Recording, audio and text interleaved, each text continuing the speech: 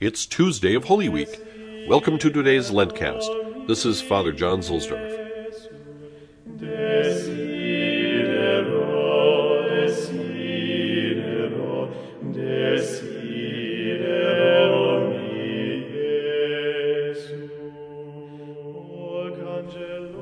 Today's Roman station is on the Aventine Hill, Santa Prisca. The identity of Saint Prisca is uncertain. One tradition claims that she is identical with Priscilla, who is mentioned in the New Testament. Another tradition has it that she was the daughter of Aquila and Priscilla. Acts 18 says that when Paul was in Corinth, he stayed with Aquila and Priscilla, Jewish Christians exiled from Rome. He was with them again in Ephesus after they moved. They returned to Rome at some point, and Paul sends his greetings to them there in Romans 16. The tradition claims that today's station was their house. It could be, however, that Prisca was a 13-year-old of noble birth who was baptized by Peter, who later on was sent to the lions. Pious legend says that the lions just licked her feet, so they cut off her head. No private house has ever been found beneath the church, but they did find a shrine to Mithras.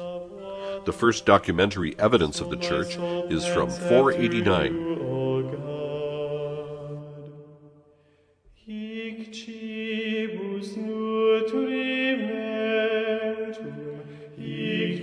From Le Carême au jour le jour by Patrick Troadec, now in the New English translation called Toward Easter. On Sunday, the church had us hear the account of the Passion according to St. Matthew. Today she has us read that according to St. Mark. There we contemplate the serenity with which Jesus goes towards his death. We are struck by his silence in his ascent of Calvary. It is certainly not a haughty, spiteful silence of disdain. His silence is that of a recollected soul, of a soul plunged in God. It is from this silence that Jesus draws the necessary strength to endure the most cruel moments. His silence is also bound to the fact that he took upon himself the weight of our sins. Thus, in his passion, he is, in a way, identified with the sinner, and the sinner who does not convert will have nothing to answer the sovereign judge when he appears before him at the end of time. Lord Jesus, it is in order to save me that thou gavest thyself over to such outrages. It is my sins that are the cause of them. In making reparation for my failings, thou dost nourish in me the virtue of hope. As thou sayest by the mouth of the prophet Isaiah, he that hath walked in darkness and hath no light, let him hope in the name of the Lord, and lean upon his God.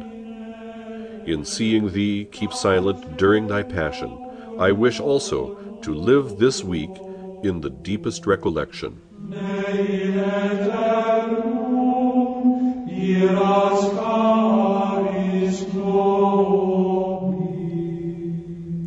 Every unhappy soul in the world has a cross embedded on it. The cross was never meant to be on the inside, but only on the outside. When the Israelites were bitten by the serpents, and the poison seeped within, Moses planted a brazen serpent on a stick, and all who looked on it were healed. So the Son of Man came in the likeness of man, but was without sin, and all who look upon him on his cross are saved.